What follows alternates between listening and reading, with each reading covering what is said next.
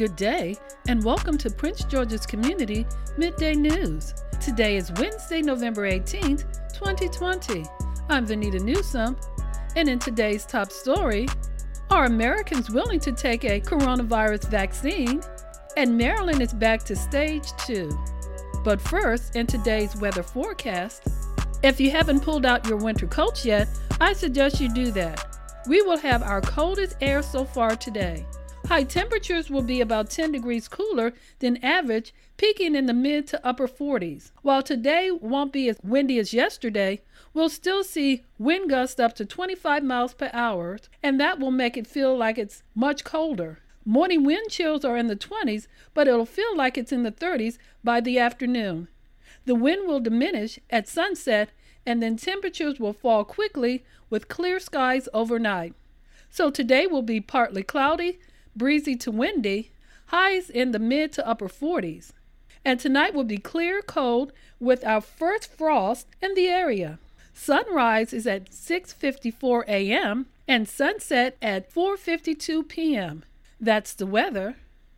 And in today's story, the Washington Post has reported that a Gallup poll released yesterday reveals that 58% of Americans surveyed between October 19th and November 1st said that they would be willing to take a coronavirus vaccine if it were free, immediately available, and had the approval from the Food and Drug Administration, compared to the 50-50 split in mid-September. The Gallup's poll was conducted before the results of the presidential elections were known and before drug maker Pfizer and Moderna announced that their vaccine candidates were shown to be more than 90 to 95% effective. When broken down by groups, Democrats remain more likely than Republicans and independents to take a vaccine, and people over 65 said they would be vaccinated because of the risk of complications from COVID-19 due to their age. Among those who said that they would not take the vaccine, 54% of Democrats cited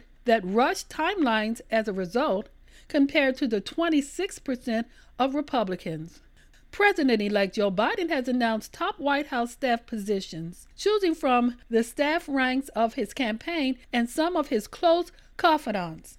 Biden confirmed that former campaign manager Jen O'Malley Dillon will serve as deputy chief of staff, and campaign co-chair Louisiana Representative Cedric Richmond will all hold senior roles in the new administration. The new hires will represent what will ultimately be hundreds of new White House aides hired in the coming weeks. The latest round reflects Biden's pledge to have a diverse staff. This team includes 4 people of color and 5 women.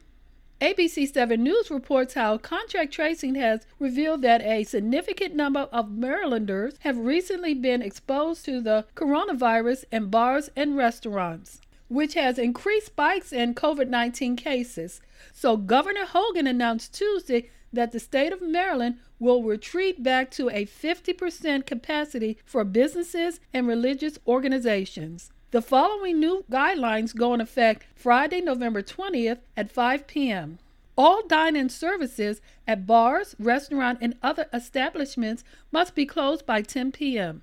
No standing crowding at bars at any time. Customers who are not seated will not be served, and this will be enforced. The Phase 2 limit capacity for all retail, organizations, and religious institutes will retreat back to 50%. Fans will not be permitted at professional or collegiate stadiums or racetracks. The 7-day percent positivity rate is rising in the area. As of Monday, D.C.'s rate is 4.1%, Maryland is 6.75%, and Virginia is 7%.